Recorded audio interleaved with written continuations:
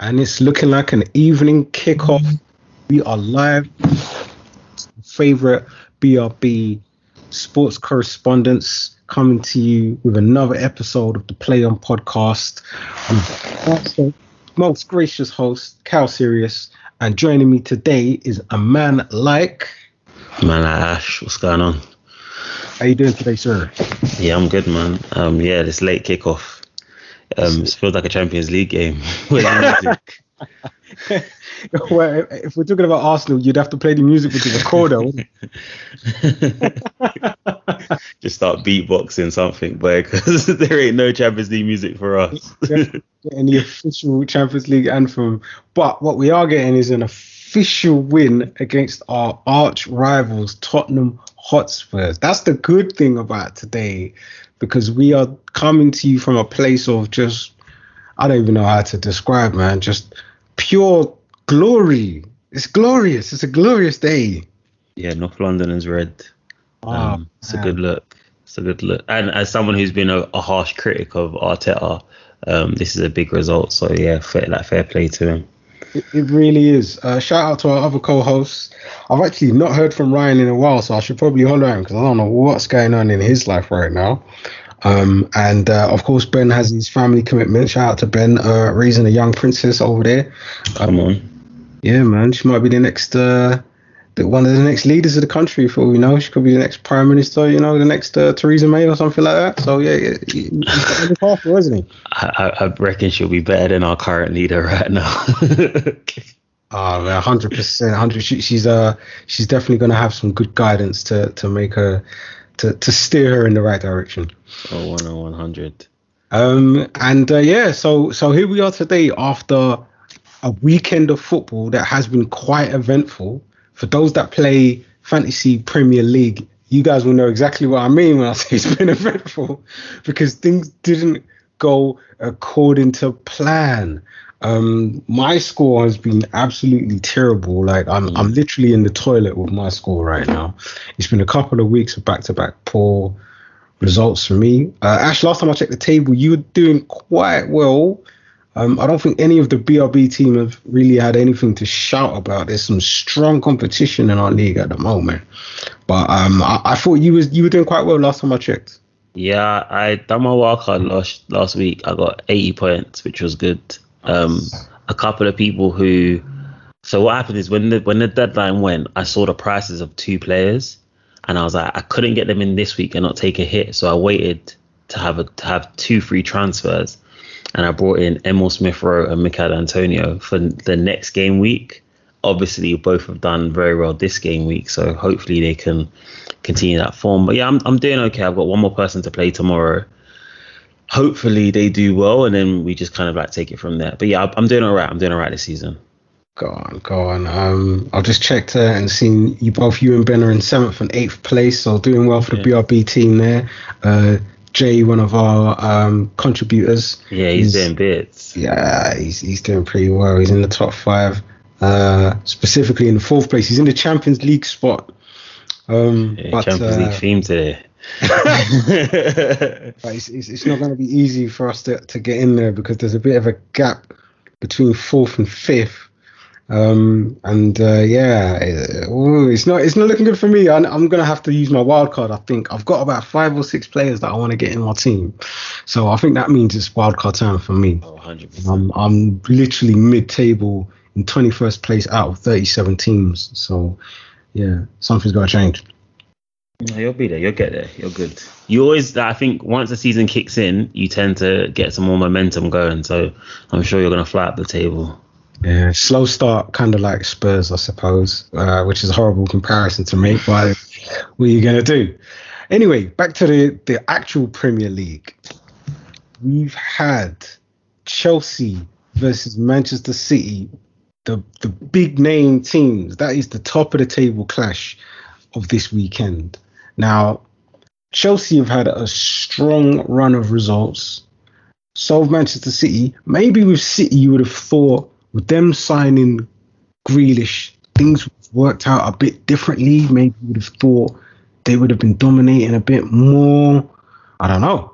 And with Chelsea signing Lukaku, he started off brightly, and maybe you would have thought he would have carried on the way that he started, and maybe the goals haven't quite been going into the back of the net.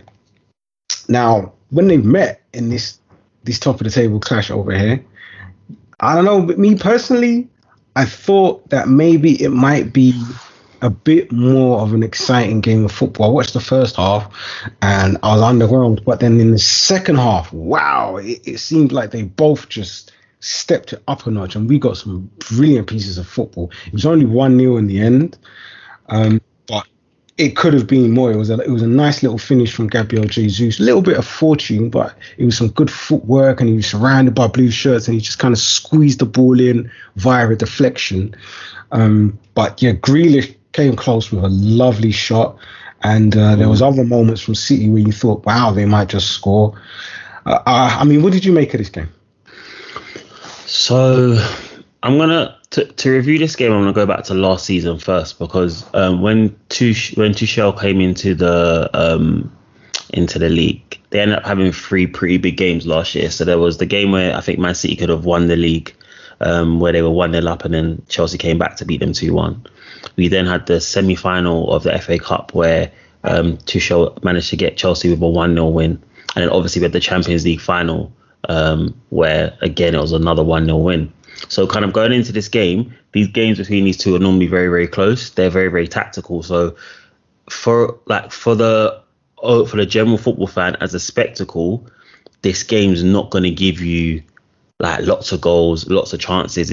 But if you're like a bit of a football aficionado, you're going to love it. And I think what was really interesting is I think this is the first time where I think Tuchel kind of overthought it too much. So obviously he's played his normal formation of like 3 at the back, but instead of doing that kind of like the 2 holding midfielders, having the wing backs quite high up and then the 2 off of Lukaku, he played a flat 3 with Kovacic, Jorginho and Kante, who are like 3 exceptional central midfielders, and then played Werner and Lukaku up top. So essentially it's like a 3-5-2. The issue that I found with Chelsea is that they didn't really have any creativity in the middle of like to link the 3 central midfielders and then the strikers. So it was all about getting wide, whipping balls in. Like Werner is just a runner. Like he's got no real creativity about him. So what was happening is they were hitting Lukaku. It was a battle, and then they was hoping that there were scraps off of them. It wasn't maybe until Havertz came on, I think they also brought in like Loftus-Cheek, that they saw a little bit more creativity in that area.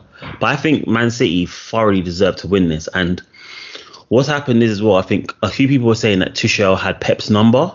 And I think one of the most interesting things is, again, going back to the Champions League final, he didn't start Rodri. Now, anyone who's listened to this podcast knows that there was a stage where I was quite a big critic of Rodri, and I've slightly changed my mind based off of his performances last year. I thought yesterday he was absolutely outstanding. The strongest part of Chelsea's team is that midfield 3 or the midfield 2, depending on if it's either Kovacic, Kante or Jorginho. And what Rodri did is he just gave them a great anchor to not allow those 3 to get any kind of real command in the middle of the park. And he set off a lot of the attacks that eventually wore Chelsea down. So there was a lot of stuff where it was him, especially going over to Grealish's side and getting like lots of like overlaps. And another shout out to Cancelo as well, who got the assist for the goal, but was just excellent. So Rodri, kind of Grealish and Cancelo as a bit of a free from the centre to the left really gave Man City a base to be able to kind of like build that win. And I think in a couple of the games that he's played against Tuchel so far, Guardiola hasn't really had that base. And I think, I think it was a great performance. And I just want to really identify Rodri as the main reason why I think Man City were able to get the 1-0 win yesterday. Very strong player for City, Rodri there. No love for the out of form Kevin De Bruyne there, Ash?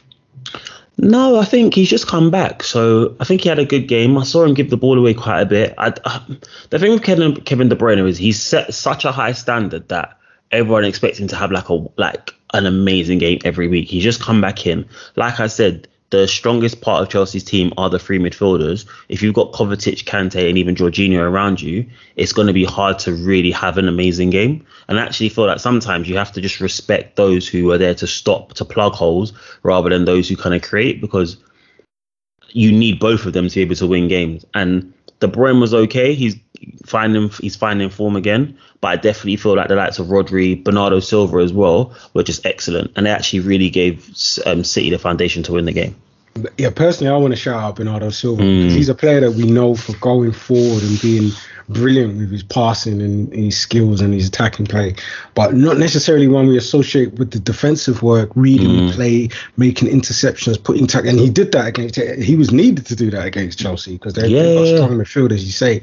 And there was one moment where I noticed he put in a last ditch sliding challenge to intercept the. It was brilliant. Like Rodri would have been proud of that. So 100. Yeah, shout out to Bernardo for that. I do think maybe you've been a little bit harsh on Werner because we know he's not the most creative player. We know he's not a good goal scorer. But I do think that he offers something when it comes to getting into the flank and being a runner, just getting the ball and driving and being able to whip in crosses. And I thought he whipped in one or two dangerous crosses where, if things maybe worked out a little bit differently, somebody could have got on the end of one of those crosses and put the ball in the back of the net. I think with him, like I said, he is a runner, and that is it. Like, he literally reminds me of Roadrunner, like me. Like, that's how I see him. There's a couple of players like that. Dan James is a bit like that as well. Like, I just see them as just proper Roadrunners. I think for that game, you need a little bit of artistry. And if you look at the people who have scored in those games, so for instance, Ziyech scored in the semi-final, Havertz scored in the final. Like, they're that kind of the more like cute, technically gifted creators that actually kind of can arrive late. Whereas with him, you kind of know what he's going to do. So I think Tuchel missed a major opportunity to win again by not playing one of those two players who have obviously come up with the goods in previous games. Would love to know your thoughts on the overall idea of what Pep is doing with kind of having this false nine at Man City. So on paper, you've got Phil Foden as the furthest player forward, but when the game starts, they kind of rotate. Sometimes Grealish is up front, sometimes Jesus is up front. All the players just kind of rotate to different positions. It's almost like a total football style of play they've got going on there. But does it really work? And will they benefit more from having, say, like a Harry Kane, a kind of, well-renowned number 9? Their best performances last year was obviously when I think Gundogan played and he was a bit of a runner. And then they had Mahrez on one side. It's really weird because even someone like, if you're going to play a false 9, you'd think that someone like Sterling then would get even more game time because of how, like, the amount of runs he makes, how he can kind of start as a winger and become, like, get into, like, pockets to score goals. But they've actually really changed it. They've put, like, a creative player in Grealish out there. They've actually moved Gabriel Jesus, who we know as a 9, to wide right, and then they put a creative midfielder in the false 9 position. The one thing with Guardiola is he'll always try something. And I've been a critic of him saying that sometimes he's tried too much. But so far it seems to be working. I think they had a bit of a slow start last year as well. They obviously lost on the opening day of the season to Tottenham. They didn't beat Southampton last week, but to go to Chelsea, who were my title favourites, and win. Excuse me, did you not flip-flop and change your title favourites there, Ash?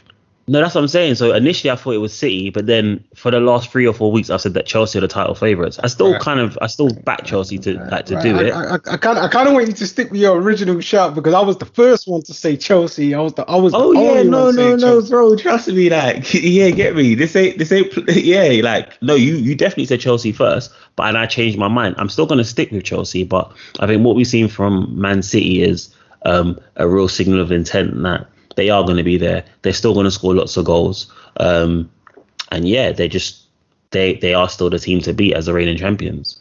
All right. 6 games played. Liverpool top of the league with 14. City second with 13. Chelsea third with 13 points. And Manchester United and Everton both on 13 points too. It is looking very tight at the top. Talking about Manchester United, they played Aston Villa. Did you get a chance to watch any of that game, Ash? Yeah. And I think Villa were good value for their win, to be honest. There were a couple of situations where I think Mason Greenwood, a player who we all rate very highly, could have made better decisions. But no, Villa were really good. They created some good chances. Target should have scored in the first half. They seem to attack really, really well. Again, we're talking about a good midfield base. So when you've got like John McGinn and you've got Douglas Luiz as two of your three midfielders, like if they play well, you're going to have a good game in midfield. Like you're going to do well. They both had very good games. I think the fullbacks of Cash and Target played very well. And then they've now gone to three centre-backs, with one of those centre-backs scoring. And what's crazy is he's only probably playing because Axel Twanzebe can't play against his parent club because he's on loan. So actually, House wouldn't have played normally. But now after scoring a great goal, that was a great finish, wasn't it? Great finish. Great finish. But what was crazy is that was only the start of the drama. So obviously in the 93rd minute, United got their gift of a penalty. I mean, it was a penalty, but it's amazing how United can get these 93rd minute penalties so regularly. Like, I don't know any other team. Funny that.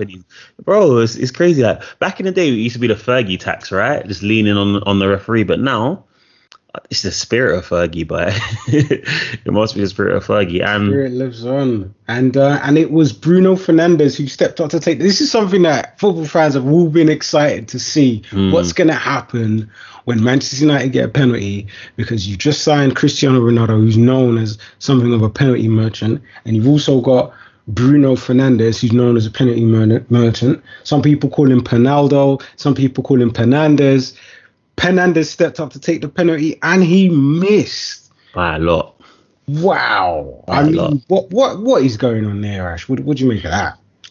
I think, listen, players miss penalties, right? I think he scored something like 36 out of his last 39, which is a great record. We saw in the Euros how easy it is to miss penalties and the ramifications of those, right? So he just missed a penalty. It's a shame. Did you see the fracas with Martinez in the build-up to him taking the penalty? Do you think maybe what happened there is Emi kind of psyched him out and put him off? It's difficult because there was quite a long wait for him to take the penalty. And obviously, Emi Martinez was pointing at Ronaldo saying, I want you to take it. You put the ball down. You take it.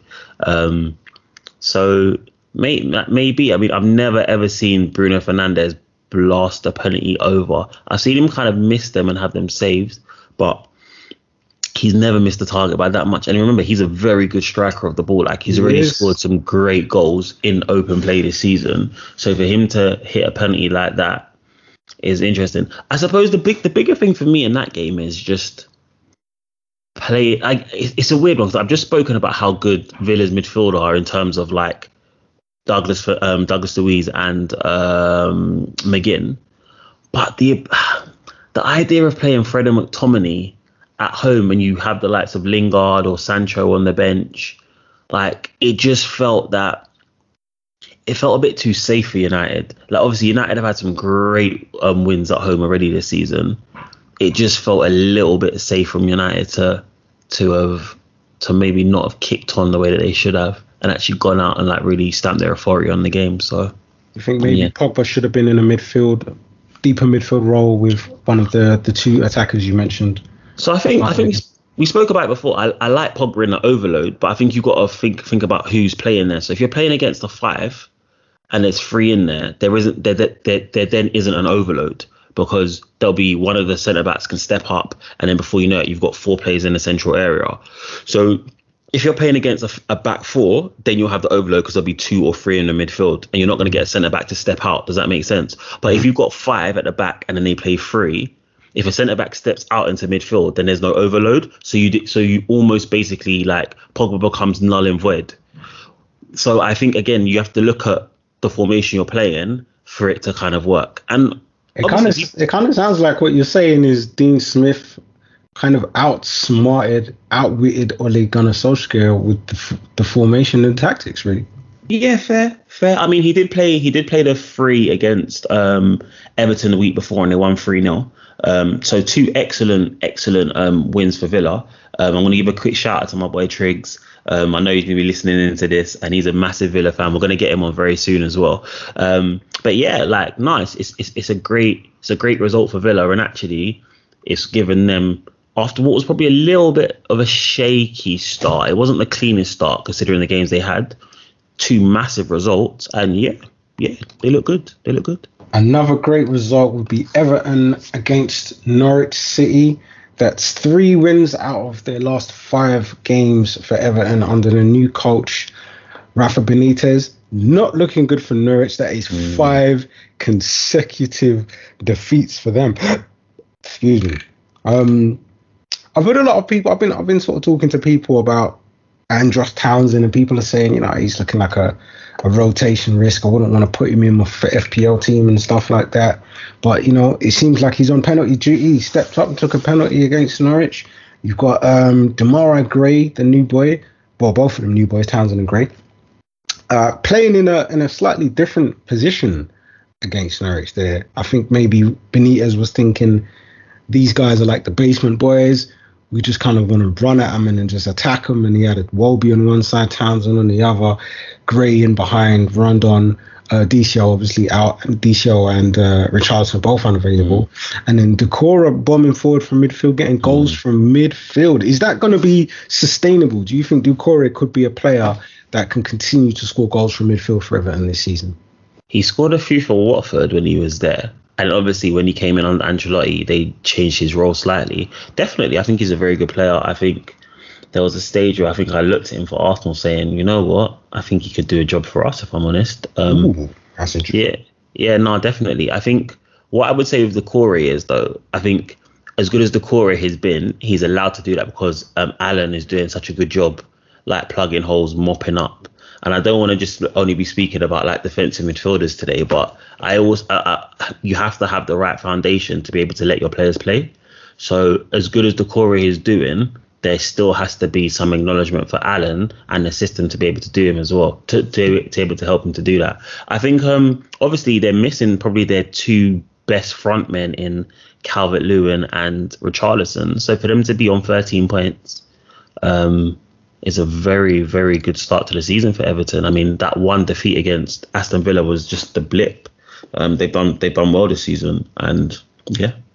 I'm a huge Rafa Benitez fan myself. I like the way he sets his team up to defend, and I do think if you're playing somebody like Godfrey at right back, that's just going to help to give you that extra defensive presence there. So yeah, big up to Rafa Benitez. Onwards to another result. We're talking Leeds versus West Ham United. Now, me personally, I looked at this fixture and I was really excited about this game because, Leeds is like, it's one of my unofficial kind of second team. Everyone kind of has that unofficial second team that they really like to watch. Leeds is one of my teams that I like to really watch. And they're going up against West Ham, who is one of the informed teams in the league at the moment. They've been scoring a lot of goals. They've got a really good attacking way about them. And it's 2 attacking teams coming together here. Lots of flair, lots of skill with the likes of Rafinha and Benrahma. But it was Antonio that popped up again with a goal after he missed out in the previous game with a suspension. Rafinha coming in off the wing and scoring a lovely goal as he does from time to time. I am starting to think this guy is really becoming like one of the best wingers in the Premier League. Yeah, definitely. It's upwards and onwards for West Ham. You'd think maybe from here West Ham could push on. But then with Leeds United, when you look at their position in the table, they're 18th in the league right now. Do you think maybe they should be doing better? Oh, definitely. I think, Leeds have some really good attacking talent. I think Harrison had a really good season last year, and obviously he's made his move permanent. They've bought Dan James, who he's not Man United's level, but I think he can definitely have an impact at Leeds. Patrick Bamford is a good striker. I proved that last year. And Rafinha is probably my favourite player outside of the top 6 teams.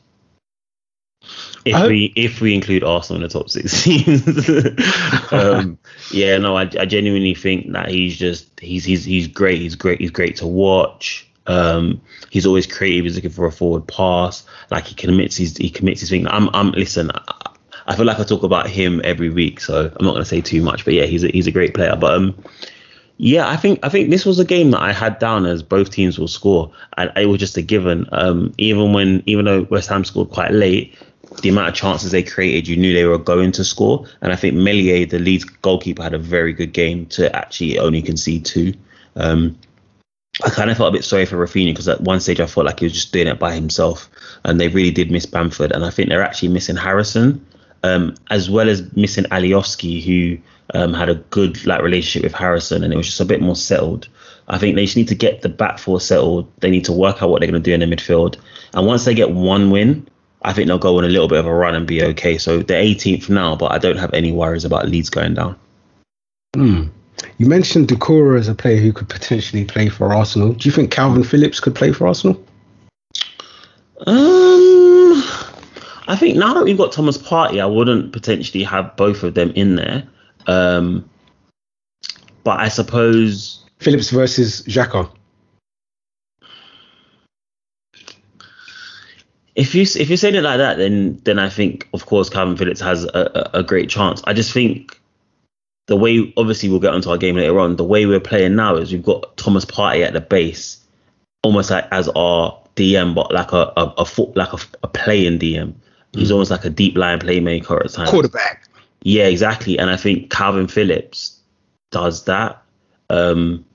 He can play a bit further forward. So again, for England, I think Declan Rice sat, and then Calvin Phillips was the one who was kind of moving up the field, going to get the press. I think he could be considered. He's not. I wouldn't race to get him. I think there's a different profile of player I'd rather get to play next to Thomas Partey. But I think he's a decent player. Yeah. Decent player. Okay, so a good win for West Ham. I do like the way Antonio's playing now. He's looking like he's going to be a Jamaican international. Yeah, he is. I think he's played in a couple of their games already. So yeah, he's officially played now. Okay, go on. Reggae boys. A full-blown international player. It's been a good journey for Antonio. He's worked his way up. I'm quite happy to see him playing international football now. So that was one of the more interesting matches of this weekend. Another one that turned out to be quite an interesting match was Leicester versus Burnley. So I didn't watch this one myself. I'm not sure if you watched it yourself. Yeah, it went off.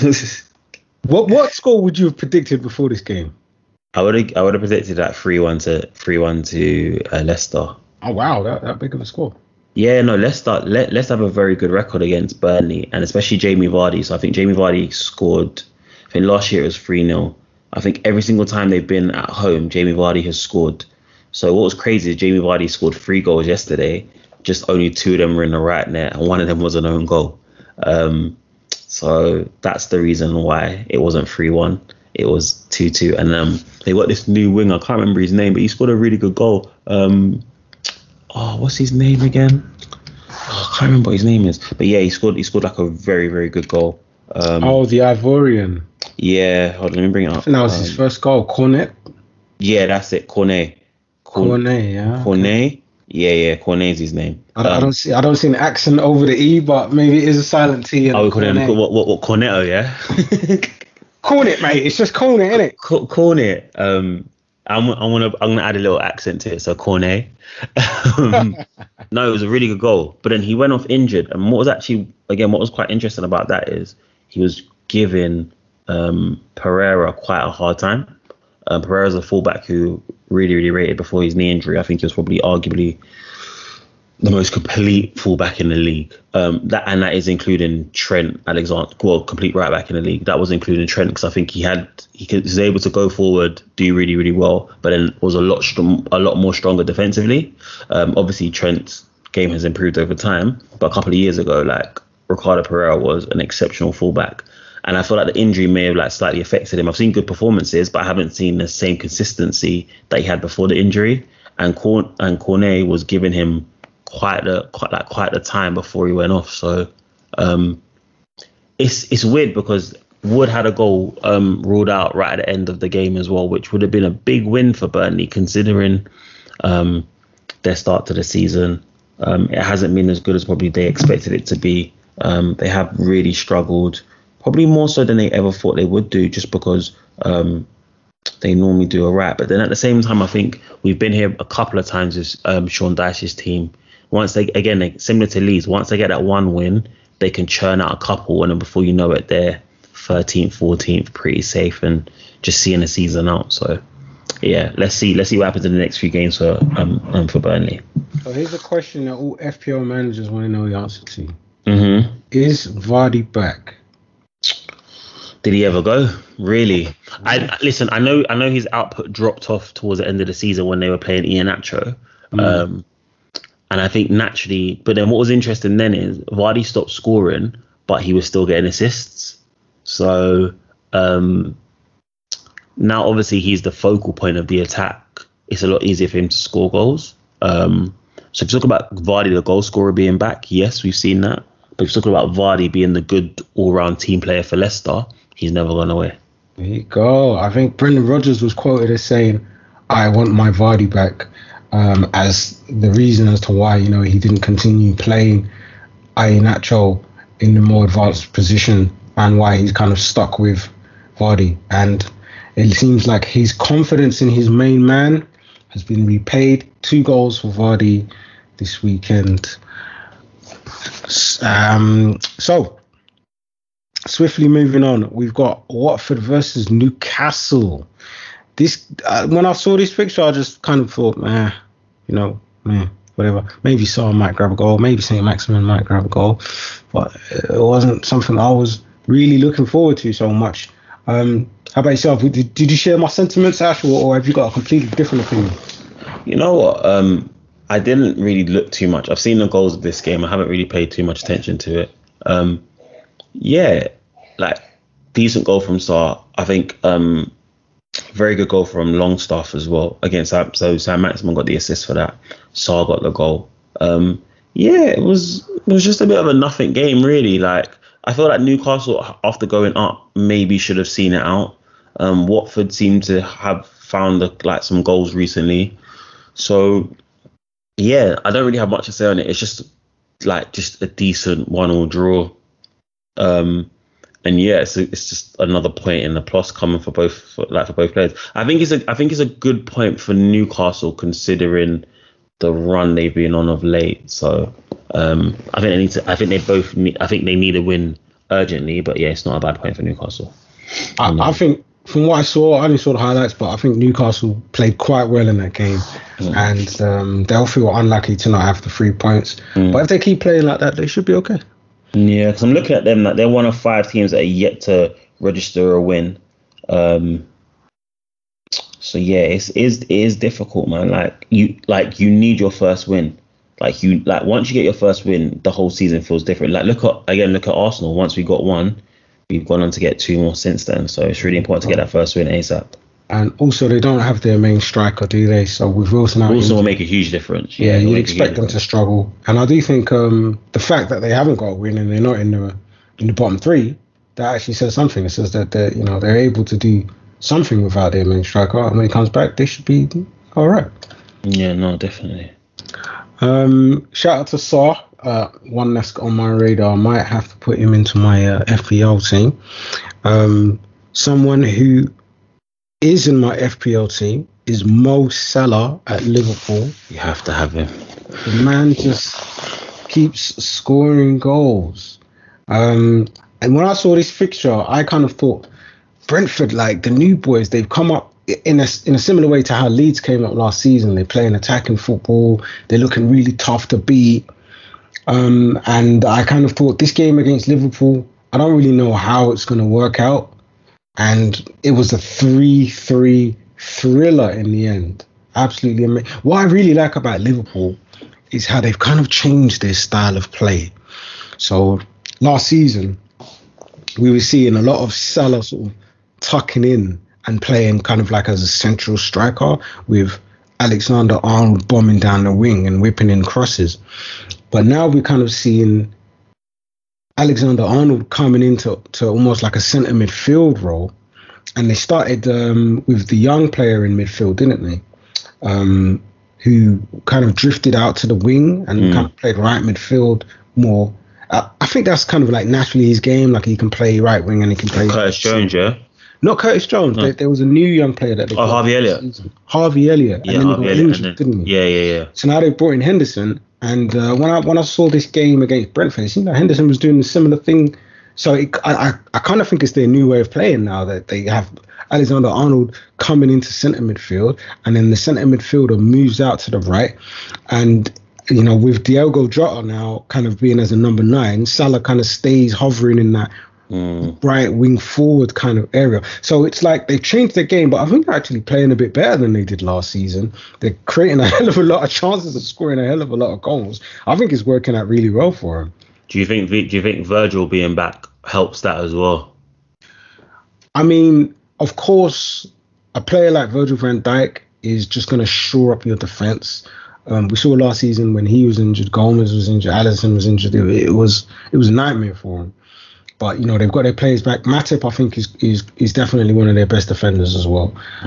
So he needs credit for being solid. And that whole back four with Robertson and Alexander-Arnold, you know, they're one of the best defenses in the league. So, but to concede 3 goals, you have to credit Brentford. You know, the way that this Ivan Toney's come into the league and set it alight. And I think he surprised me because I wasn't someone that watched him last season and knew about his game. So it was a pleasant surprise to see how much tech the man has got, because he kind of looks like he might just be like a target man, like they're just pumping long balls up into him. But this guy can play football. He's got all the little tricks and the flicks, and he's got a good awareness of his teammates around him and how to play other people into the game. He can pull out wide and do wing play. He seems like he's multifaceted. And, and most importantly, he's putting the ball in the back of the net too. She can't, yeah. What I think I liked about just the game, and just because I think you summed up great, was I just liked the bravery of Brentford. It would have been really easy to just be like, we had a good start.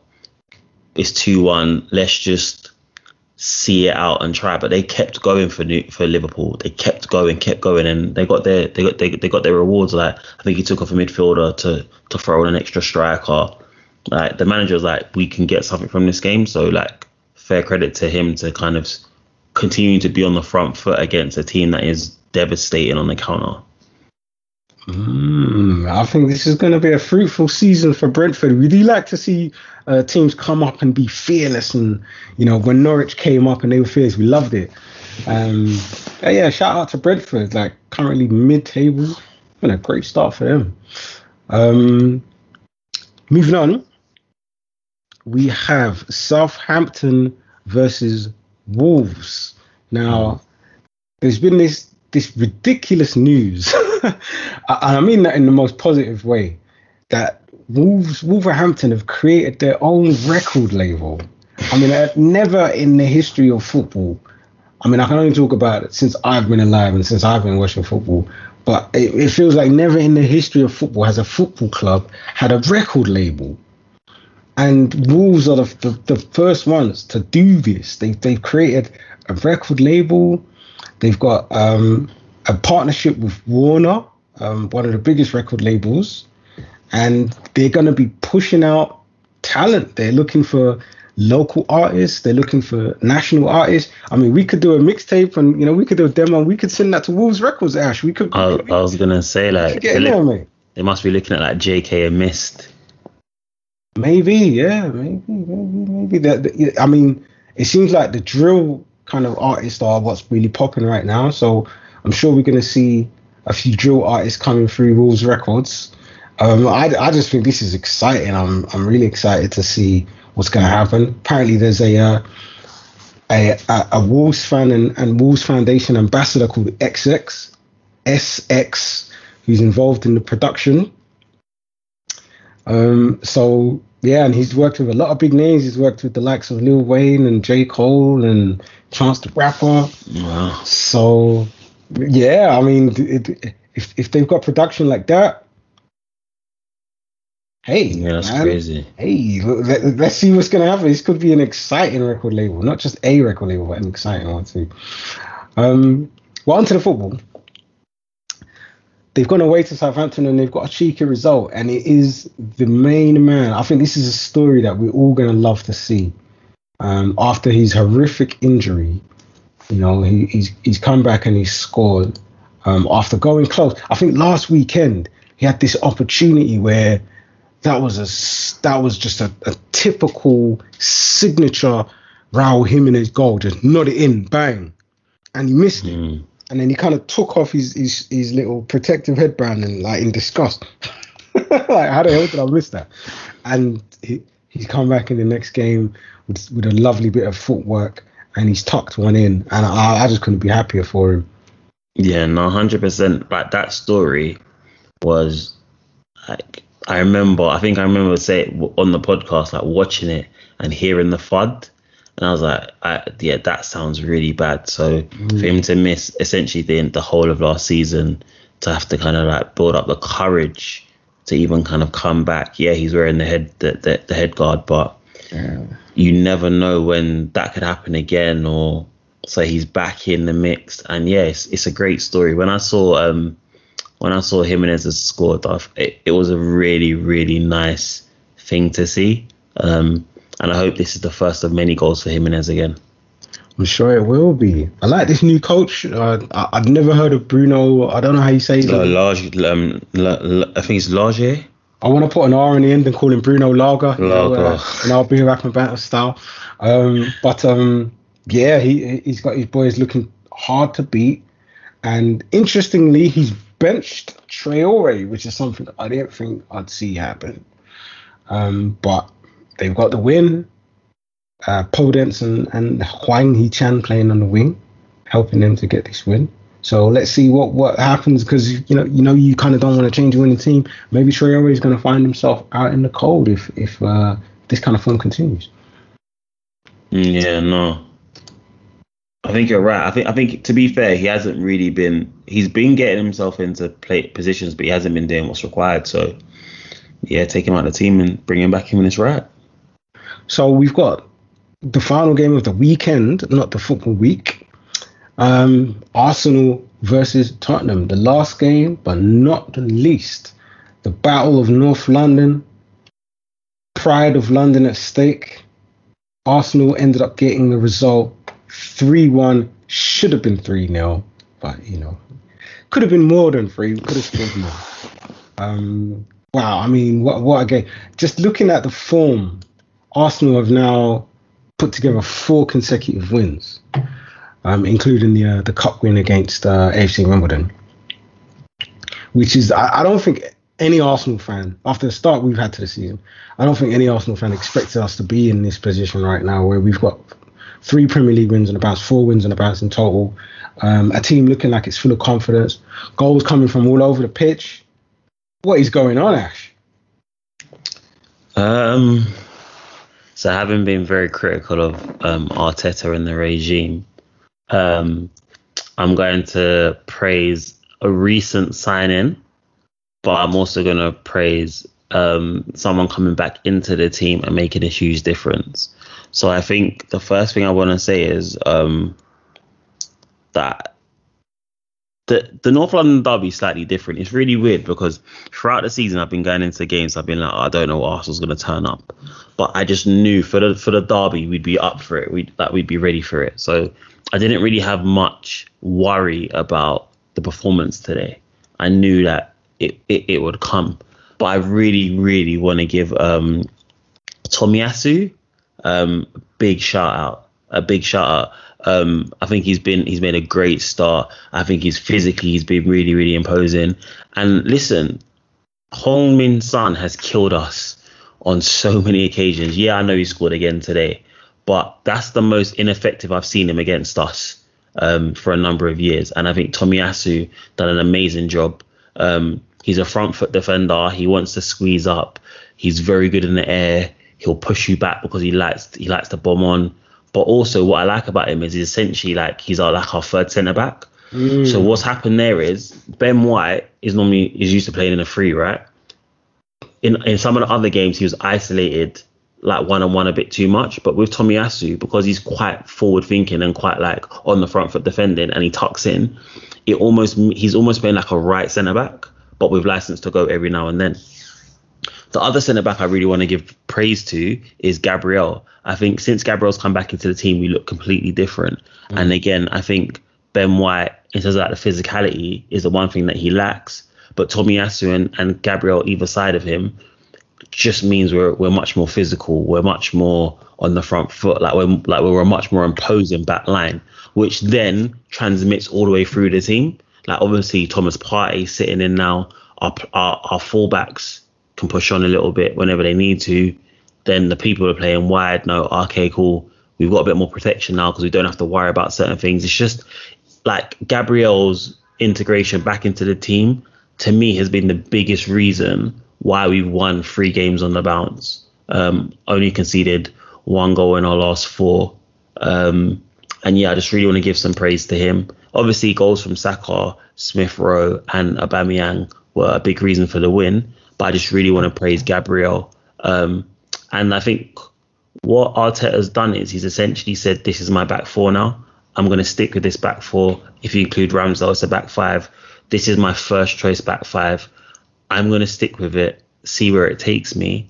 And for the last 3 games, it's taken him to victory. So yeah, green shoots, definitely green shoots after what was a very, very, very worrying start to the season. I want to make sure that everyone gets their flowers, because all of the new signings have been brilliant. Odegaard has come in, and and his tireless running, it's kind of infectious. It kind of inspires other players to pull their socks up and join into the press like he's been doing. I've seen an interview with Arteta where he said, there's a difference between being told to do the pressing and then really doing the pressing. And he's highlighted Aubameyang for praise as someone who's really stepped up his efforts with closing down the opposition, and helping us when it comes to kind of forcing the opposition into making errors and giving away the ball and helping us to win possession. And then, like I say, the new signings. So technically, Odegaard's a new signing as well. Tomiyasu, you've highlighted already. But I do think Ramsdale is well deserving of praise, because he's come in at a time when Leno's been a bit shaky. And I think that him coming in has given the team a bit of a lift, knowing that, there's I don't want to dog Leno a little bit, but he's made a few mistakes. He's been struggling with playing out of the back. And Ramsdale's come in and he's looked so comfortable with being able to play the ball out of the back. And I think that's kind of helped his defence to have more confidence. And confidence is everything in football. You know how it is. You're a footballer yourself. So I think with that addition of Ramsdale, Gabriel coming back from being injured, Ben White coming in, Tomiyasu coming in, and then, like you say, having Xhaka and Partey sitting in front of them so the fullbacks can bomb forward and know that, they've got decent defensive players that can kind of cover them. It's given us license for our attacking players to go forward and find space and not have any worries, really. And we're seeing this beautiful football come back. It's been a while, but it's back. Arteta ball. And wow, is that what we're doing? Yeah. Hey man, I'm just saying, when you see these youngsters come through the academy, for me, that is the most beautiful thing in football, to kind of build your own players, to have your own homegrown players come through. And in a game with such magnitude against the arch rivals, to see Saka and Smith Rowe interchanging, setting each other up, scoring goals, and helping us to win. Oh man, it's just on top of the world. I don't really have the words, man. I'm just so happy. I'm so proud. You had the words, so bro. You called it Arteta ball. You had the words. It's Arteta ball, man. I mean, to be honest with you, I do think that he's a good coach, and there's been a lot of problems.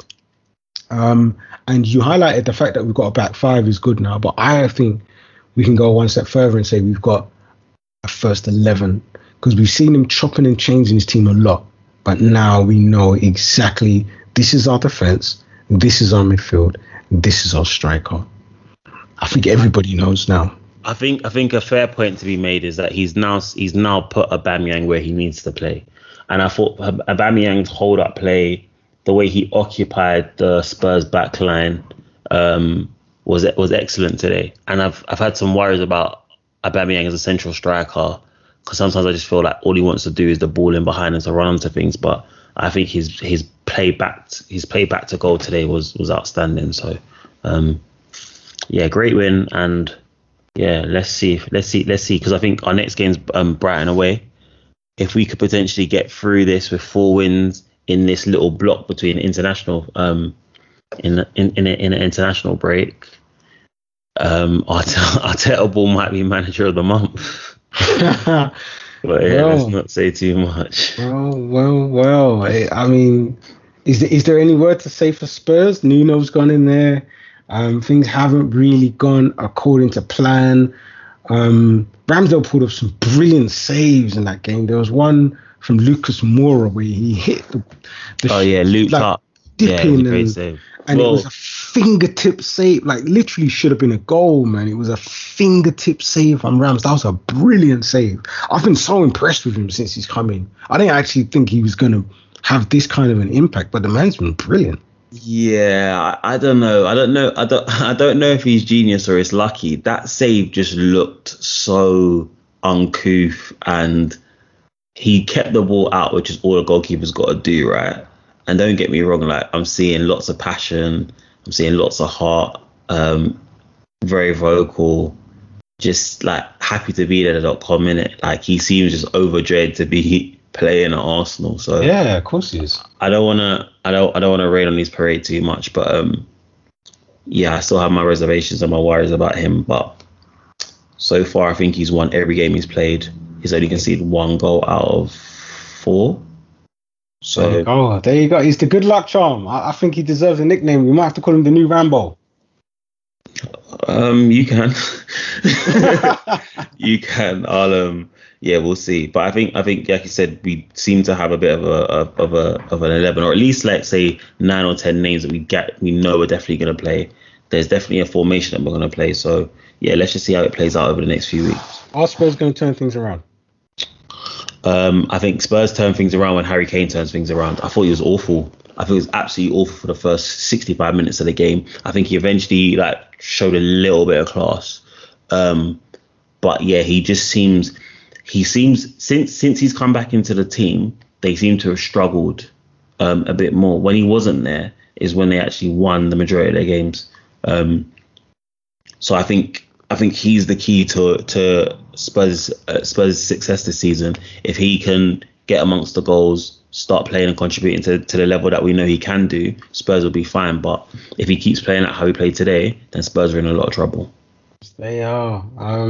Me personally, I'm really excited about Rambo and Tommy Cafu coming into the team, solidifying. Oh my! Solidifying the back line. It is looking great. I'm disappointed that we conceded a goal. So if any of you Arsenal guys are listening, hit the training ground, work on them drills. Let's get those clean sheets back in. Let's get them clean sheets back in. I believe you called him Tommy Cafu. Final game of this weekend, we've got Crystal Palace versus Brighton and Hove Albion. The A23 derby. I'll say weekend, but we mean game week because that game's kicking off tomorrow. Our old Arsenal legend Patrick Vieira leading the charge.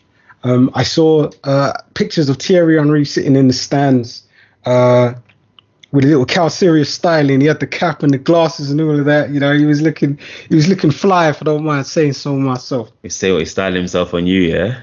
Hey, I'm just saying, man. That's my style. That's all I'm saying, innit? Okay. Okay. I've seen two people rocking it now. All I'm saying is I did it first, did it? That's what I'm saying. You sound like Ray J. I hear it first. That's what you're sounding like right now. No, shout out to the legend. If Thierry's doing it, then I'm copying Thierry, really. That's kind of what it is. So, shout out to the big man, the king. And, there's 2 kings in town, isn't there? I'm sure he probably linked up with Patrick and had a drink, or they had dinner, or had at least a conversation. Hopefully Patrick gets a win over Brighton, although we know that Brighton can play some really good football. It's not going to be an easy game for them to win. What do you think this fixture is going to be like? Well, if Brighton win, they go top of the league, 2 points clear, which I think is an absolutely stunning achievement considering where they've been for the last few years. We always talk about them maybe not having enough goals, but so far they've been finding the back of the net. I'm going for Palace. Our previous guest, Jason, who's on, he's going to be at the game. He can't wait. I remember this has now become like a bit of a lively derby. There's not that much distance between the two teams. No, there's not, but they really don't like each other, the fans. So this has become like a big game, like a really, really big game. And I think I'm gonna go 2-1 to Palace. I think if Edouard starts, the guy from Celtic, I think he's gonna get something. And I'm really hoping that Gallagher, the player on loan from Chelsea, does something. He's in my fantasy team, but I do like him as a player. So Edouard, Gallagher, 2-1 Palace is my prediction. 2-1. Okay. What do you think? I mean, you could be right there. I didn't realize that Brighton could go top of the league if they win, so that might actually be that little bit, just that extra little bit of motivation that they need to get them over the line. So I think we'll kind of have to see what happens there. Was just quickly looking up how long it will take you to get from Crystal Palace to Brighton. It's a 1 hour drive. It's not that long at all. 46 miles. So the distance in miles is quite long, but being that they're both one's South London and the other one's just south of London. I say just south of London. It's literally on the south coast of London, but you know what it is. I mean, the thing what Vieira's done is he's really seemed to get his boys up in their fitness with the double training sessions he brought in. We talked about it on the last pod, didn't we? And this Gallagher, man, every time I've watched Palace, I've seen this Gallagher getting into some really good attacking positions. Like, even when he doesn't score or doesn't get the ball, he's there, And I think that's one of those things where you can't really teach that. Like, you just kind of have that, like Paul Scholes used to have that knack. Freddie Ljungberg used to have that knack of just being able to pop up in the box in the right place at the right time. As something that people credit Mueller for of Bayern Munich in Germany. Some people just have that awareness of space. And he seems to have that. So, yeah, if they can get the ball into him, maybe he can get a goal. I do like the young boy Edouard as well. He's gonna score goals, man. This might be a game where he finally gets a start because we know, like Benteke, he does a lot of good work for the team, but he doesn't put the ball in the back of the net consistently. And Edouard's got a couple of goals already, so maybe if you give him a run, maybe he can get more goals. Yeah, I think so. You know what? They've got a decent squad. Once Eze's back, if you have a front line of Eze, Edouard, and Zaha, and having that Gallagher, you got Hayate as well. Yeah, it's decent. So I like what they're looking to do there. They've obviously reinforced the back line as well with the centre back that was at Fulham last year. Mitchell's now become like the first choice left back as well. And like Tyreek. Shout out Tyreek. I think I look out for Palace a bit more, obviously, because like my boy is a fan of theirs. But yeah, I'm liking the sign so far, and I think since they were beaten on the first game, I don't think they've lost since. Oh no, shame, they lost last week. So yeah, game 2 to 4 they didn't lose, so they've got some points on the board, and yeah, I think they're definitely going to put at least 1 point on the board tomorrow, hopefully 3. Yeah, let's see. I mean, 4 wins out of 5 for Brighton. They ain't going to be easy. There ain't going to be no pushovers. Maybe they haven't had the hardest fixtures. They lost to Everton, who might have been the hardest team they played, although they did play Leicester as well, to be fair. And they beat Leicester 2-1. But yeah, let's see. There are some good players there at Brighton too. Lewis Dunk in the defence. Not easy to get past that guy. Yeah, Basuma, if he's fit. He's in midfield. Yeah. I like Trossard's got a trick on him. Yeah, I like Trossard a lot. I think he's a good player. I know you don't like Morpay, but that guy knows how to put the ball in the back of the net. It's not that I don't like. No, you know what? Actually, I don't. I remember why I don't like him. You literally called him a prick. Yeah. I did actually. Do you remember that? Yeah. Yeah, that's a classic play on podcast moment. Yeah, no, but I think he can still like chip in with some decent moments as well. So they're a threat. They're definitely a threat. So, but hopefully it's the Eagles that are flying high tomorrow. Someone else who is a threat. A story we forgot to touch on earlier. Marcus Rashford. Now he's been out injured, so he hasn't taken part in, the whole return home of the prodigal son, Cristiano Ronaldo. But I'm sure when he comes back, someone's going to end up on the bench because he's that good, isn't he? He's going to bench somebody. But he's actually been honoured. I mean, I think he's getting the respect he deserves because he's doing a lot of work off the pitch. And he's been honoured now by, I want to say, society. I want to say education. Can we say he's been honoured by academia? I think he's been acknowledged. So essentially what they're saying is that he's going to be included in the GCSE Media Studies course for AQA, considering some of the outputs that he's done in social media. So obviously now what media studies was for us when we were in school has kind of shifted with social media and content and creation. And the exam board AQA, which I think takes some of the exams at the school that I work at the moment, and now going to essentially add some of his content into their scheme of work, which is quite the accolade to be part of the education of thousands of children. So obviously he's a famous figure, one that we know of very, very well. So yes, that's a big deal, man. No, it's huge. If I'm not wrong, Pearson Edexcel would be the other major publisher in our country. Yeah, and they're actually a private organization. But I do believe AQA is government, isn't it?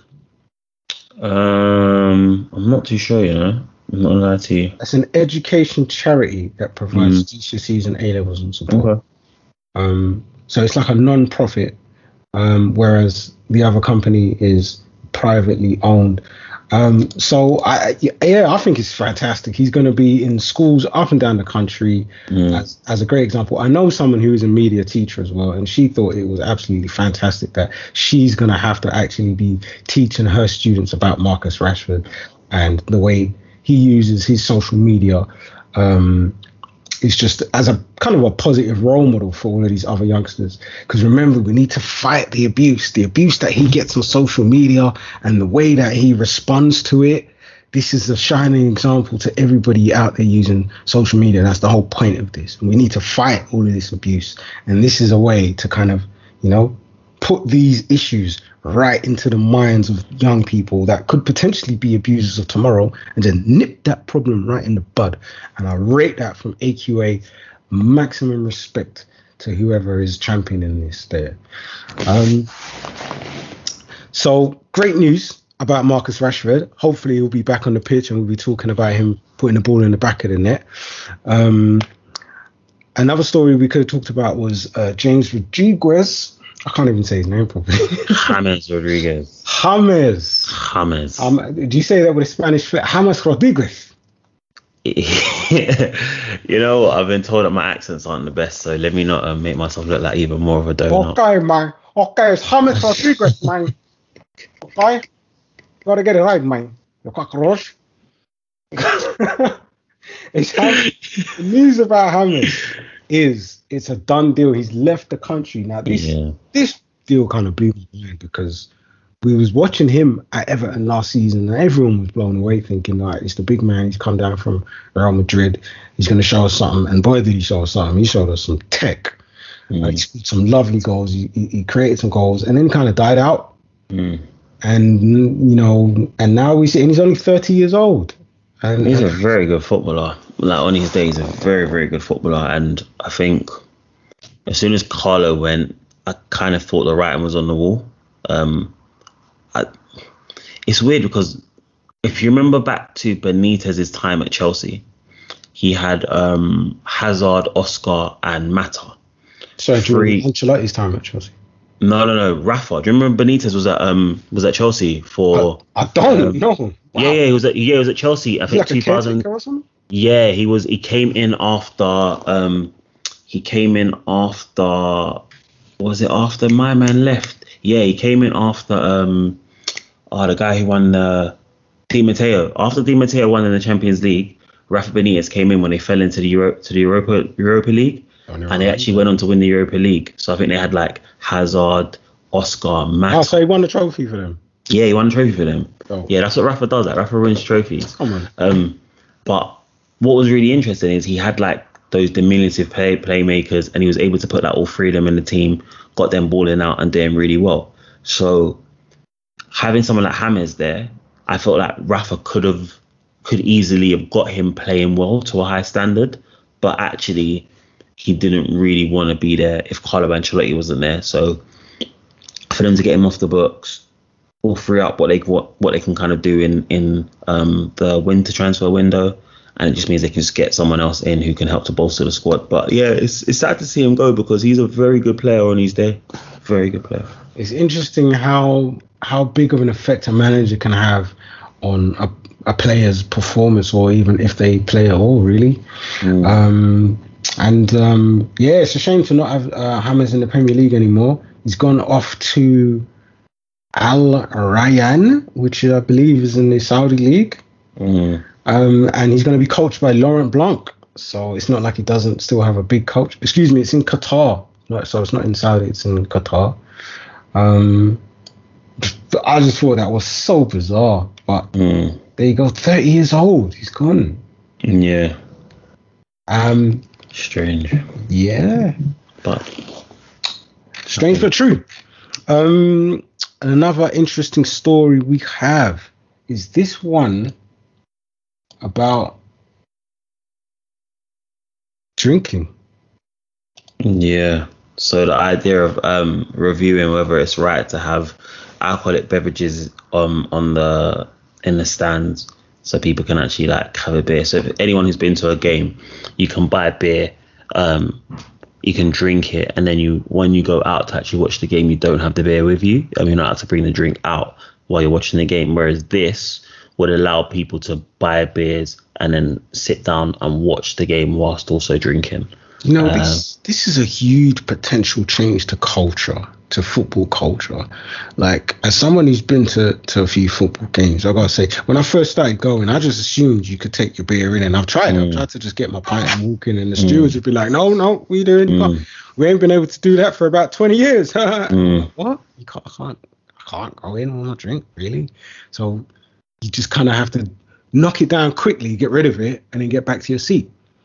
And I think I read in this article we've got here from Eurosport that, you know, that's kind of part of the reason why this change has been brought in or is being looked at, because it's kind of having a ban of having alcohol in the stands was a thing that was put in place to kind of, to solve the problem of football hooliganism. But maybe what they didn't foresee was that it created a binge drinking culture, because people are now knocking back the drinks as quickly as possible at half time and then going into the stands and maybe still being a bit rowdy and getting more drunk than they would be if they were just sipping their drink and taking the drink out into the stands.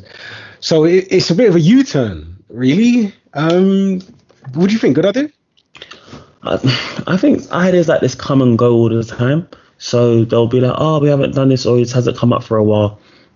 I think I like how it is now. I think it's all right for you to just go and to watch the game without a drink there. Like, obviously you can bring like water and other drinks in. I know I've seen lots of people bring like hot chocolates and stuff like that. So I'm not like, it's weird. I don't really have a view on this. Like, I'm not completely against the idea because I think it could be good, but at the same time, I'm just like, if they choose to keep things exactly as they are, I'm all right.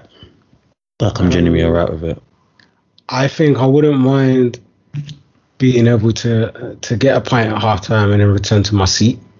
Okay. I wouldn't mind, but to be honest with you, I think it's a problem that doesn't need fixing. Yeah. Yeah, I agree with that. So we've only got one or two more stories left to chop up. We've got this one about the red list, the Brazil red list, and 8 Premier League players being called up. So I'm not very well versed in coronavirus red list countries, but I believe, again, another article from Eurosport, an excellent football media outlet. I believe what they're kind of getting at here is that we're going to be sending a whole bunch of players to a country that, you know, our ordinary citizens can't travel to because it's on the red list. Yeah. So what's gonna be the potential implications of those actions? So yeah, essentially what they're saying is that there's 3 games taking place for these Brazilian national players, and they are Alisson, Fabinho from Liverpool. Manchester City have Ederson and Gabriel Jesus. Chelsea have Thiago Silva. Man United have Fred, and then Leeds winger Rafinha alongside Tottenham right back Emerson Royal are the 8 players who have been called up for the next 3 games for Brazil. I'm glad none of our boys are going. Yeah, the issue with that though is just it means that if they were to go and the rules were enforced, then they would actually have to quarantine for a number of days, which then means that they can't play in subsequent fixtures for their team. And there's some big games coming up. I think there's a Manchester derby coming up, amongst other games as well. So whether that affects whether the players go for these types of games, yeah, and we saw like a massive like hoo-ha when the players came back from the last international break. I suppose my thing is this: if COVID is such an issue for elite level football, then there shouldn't be internationals. We shouldn't even be doing the Champions League. We should be just playing like domestic games to try to stop the spread of this. But again, because of money, because of all of those kinds of things, some of those things are not going to stop. But sometimes it doesn't seem fair that I can't go to Brazil, or if I go to Brazil, I'm not allowed to come back and just live my life normally. I have to abide by the laws, but elite professionals, elite athletes don't have to do that. So it's a bit hard to take. I just found an interesting article on gov.uk website about red list countries. I had no idea so many countries were still on the red list. I thought it was a lot shorter now. But it seems like there's going to be a lot of things that these players are going to have to do before they come back to England. They're going to have to fill out some forms and take some COVID tests and stuff like that. So, yeah, it looks like an extra headache. But hopefully, if everyone just takes COVID tests and they all pass the test, you know, they all come up negative, then shouldn't be that big of a deal, really. But obviously, it's the potential to become positive and then end up having to maybe stay in Brazil and quarantine over there for 2 weeks, miss some Premier League games. Yeah, it's crazy. Just glad none of our boys are going out there. Yeah, for real. In other news, we have a story about Xavi, the football legend, possibly going back to Barcelona. Now this is a story from the Mirror, so I'm going to kind of take this with a pinch of salt because it's not really one of my favorite sources of information. But do you want to expand on this one a bit, Ash? Yeah, I just think that with the current scrutiny that's going on with Ronald Koeman and the poor start to the season, there was an initial article back in 2019 when they looked at Xavi becoming the manager of Barcelona. And I think what's happened is there's just been a bit more talk, and with probably the imminent departure of Ronald Koeman as he turns things on drastically, I think they have already started to identify potential successors, and I think at the top of that list is Xavi, provided that he wants to take it. So, I think culturally it'll be a great fit. We've seen an ex-player go back there and create arguably the best footballing team. Pep himself. Yeah, that's what I'm saying. So when you wrap that narrative up into it as well, and you look at what's happened, it could be the start of Barcelona's rebirth and the renaissance. But we'll see if it happens. At the moment, there's some real strong talk around the preparation that's being put in place for this to happen. So watch this space. It's an exciting idea. I mean, Xavi was part of what people were saying is the best football team ever. Yeah. So you'd think that the man has an idea or two about how to play football and could be a great coach. But I don't know anything about his management style. He's actually managing in the league that James Rodriguez is just joined. Yeah. In Qatar. So, I couldn't tell you anything about his record and if he's a good coach, if he's winning matches and whatnot. You'd think maybe he is doing quite well over there, and that's why he's been tapped up. Yeah. Hopefully, because if it's just based on his name and his career as a player, that could be a disaster waiting to happen. Facts. So I think maybe our last story that we could talk about today is the Golden Boy 2021 nominations. This kind of stuff gets me excited, man, because we're talking about the stars of tomorrow. It's a short list that is absolutely fantastic. It is littered with star-studded names. Some that Premier League fans will know, maybe some that we won't. Maybe some will know from the Champions League. Jude Bellingham is in there from Borussia Dortmund. Camavinga, who's just joined Real Madrid. I haven't seen him play for Real Madrid yet. But I really wished Arsenal could have signed him. He only went for about 35 mil, and he's a quality player already, and still obviously really young. That's why he's in this list. And just Jamal Musiala from Bayern Munich. So many names. Greenwood from Man United. Yeah, I think what I like about this list is that you'll kind of see it here, and then like maybe in like 2 or 3 years you'll go through it and see where they're at now. So even like Ryan Gravenberch, he's a great player who, he's going to do really, really well. Obviously we've got like William Saliba, who's at Marseille at the moment, but he's hopefully going to come back and be a huge presence for us. It is really good just to kind of see.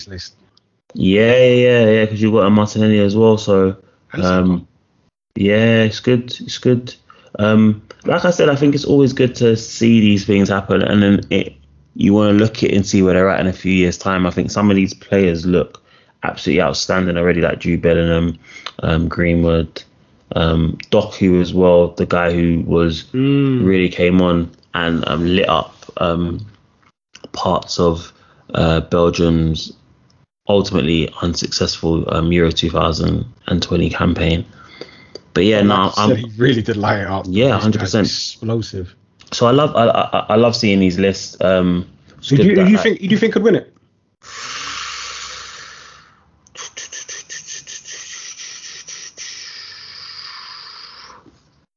Looking at the names and just considering what they've done this season, Saka's actually got a decent shout. I think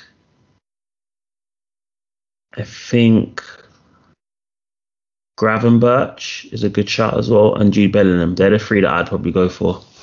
I think considering the story and the narrative of Saka and what he's done in the Euros, and I wouldn't be surprised if they were to hand it over to Saka as one of those. I kind of want to go for Musiala because him too. Bayern Munich being so successful.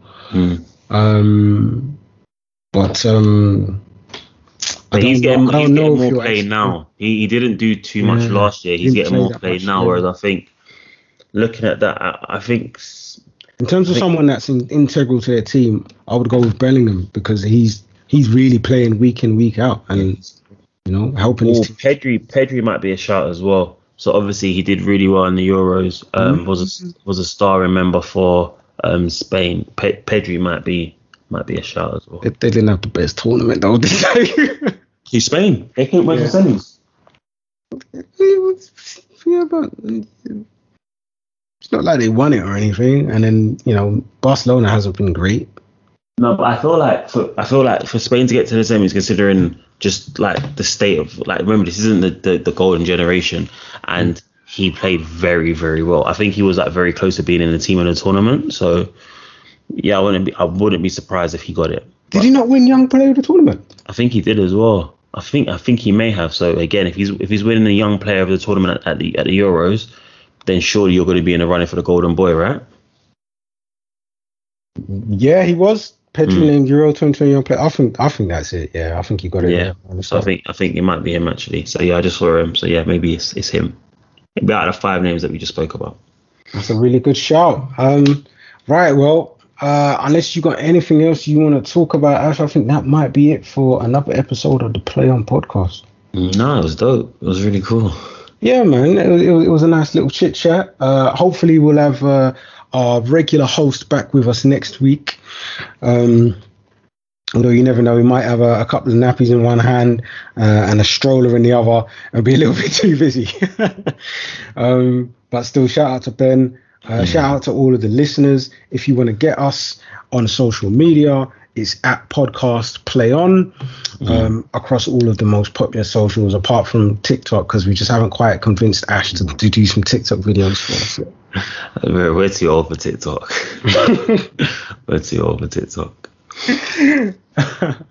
maybe we'll get an intern in and get yeah. That's the energy. That's definitely the energy. All right. Well, I'm gonna wish all you guys a happy day wherever you are. Happy morning, happy afternoon, happy evening. Spread love. Take care of yourselves. Take care of your peoples, and we'll catch you next time. Peace.